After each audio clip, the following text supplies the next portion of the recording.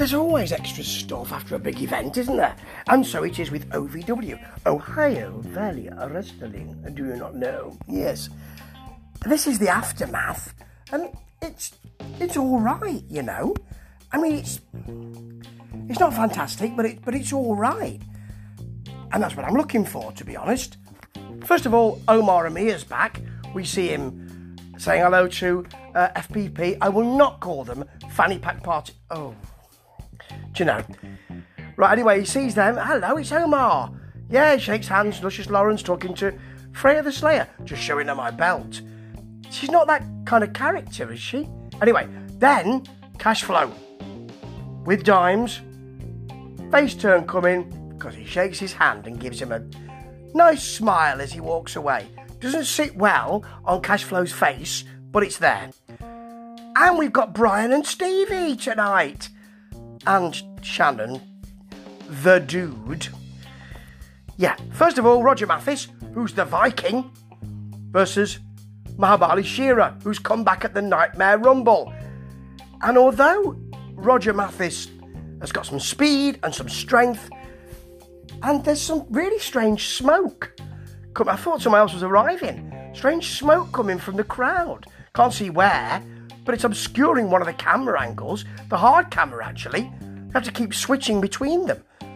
Anyway, Mathis tries to have a good go here, but Shera's got that good movement back, gets the pin. I mean, actually, I think that Mathis is a bit bigger than Shera, but Shera has that pep. And talking of pep, here's Ronnie Roberts talking to Tony Guns and Lawrence, who's wearing some very tight leather pants with brogues, although slip-on shoes and no socks. He looks terrible, in my view. Anyway, they talk about him winning the Don't Get Messy with the Country Boy, the Country Boy, the Country Boy, Country Boy. You know, the brewing tournament, which lasted about 15 years, I think. He won it. Guns wants it. They fought recently. Guns nearly got it. Guns didn't get it.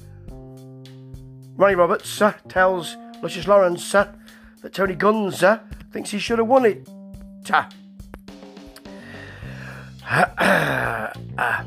That's it. Now, Alice Crowley, who's big, actually. She's a rangy and strong wrestler, it looks like. But she's facing Freya the Slayer, who is now the women's champion. And she's not going to last for long, is she? However, she takes it to her, tries hard, and we learn that Angelina Love is now with OVW. Freya, after she's got the win, she basically just slams her for the pin. It's a hard slam, but I expected a bit more, maybe. Anyway, she tells her that you started in OVW, here you are back again. That's not a very nice thing to say, is it? And, although I actually have to say, Angelina Love will be a good hand for OVW. Where's Mandy Leon, I wonder? Anyway, Dark Clouds will fight FPP, not Fanny Pack. Oh, God. Now, this is going to be interesting because it's for the championships, and it's around the waist of FPP at the moment. And Cal Hero has got his arm all taped up, so they know it's a shoulder issue. So Dustin Jackson thinks, I'll just take these two massive blokes with a huge bad attitude and really good wrestling skills on my own. Not the best idea he's had all day. He is brutalised. I mean, Hero comes in at one point and Bundles just gives him a shoulder breaker because that's what you do. You go after the body part. And then we get the X from the referee because you can do that now. In the past it was a sort of secret thing. Now the curtain's been pulled back. So, and what they do is, which is quite good actually, the commentary team are silent. So the crowd are then silent.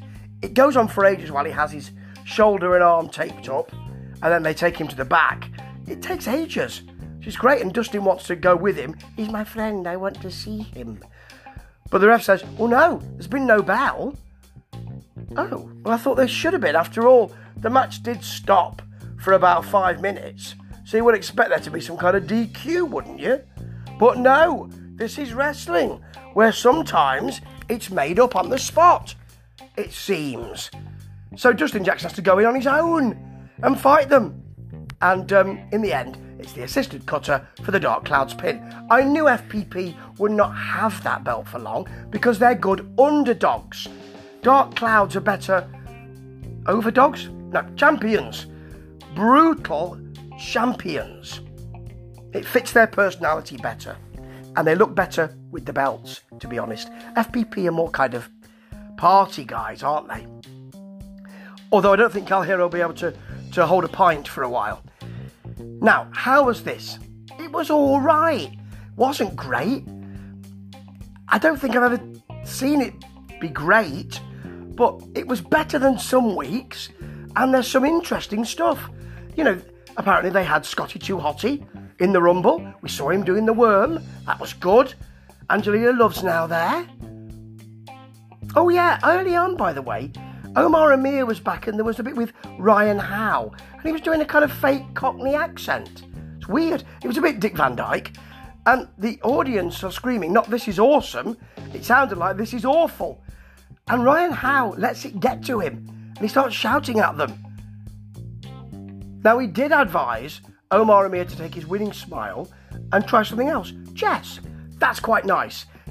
Now, if he did more of that and less of the shouting and less of the guitar playing, he would have heel heat, not go home heat.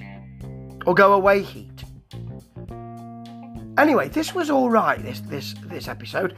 Went by not in the blink of an eye, that would be Memphis Wrestling, but it went by in less than I expected it to. It did seem like less than an hour, which is good, isn't it? I mean, you know, small mercies and all of that is what we're looking for. And I think there's some good stuff to build on here. I really like Dark Clouds. They need to do something else with Ryan Howe, but Omar Amir's back now. That will focus him. And Mahabali Shira, they need something for him to do. He don't just come back. Plus, there's a cash flow face turn. So that's something to look... I'm not looking forward to that. That smile doesn't sit right on his face at all. Anyway, I'll be back next week because there's just enough to keep me watching. And you've got Brian and Stevie D Day, and Shannon, but that's just... Brian and Stevie, they're the dream team. And I'll be back next week to watch them, if nothing else. Ta-ta.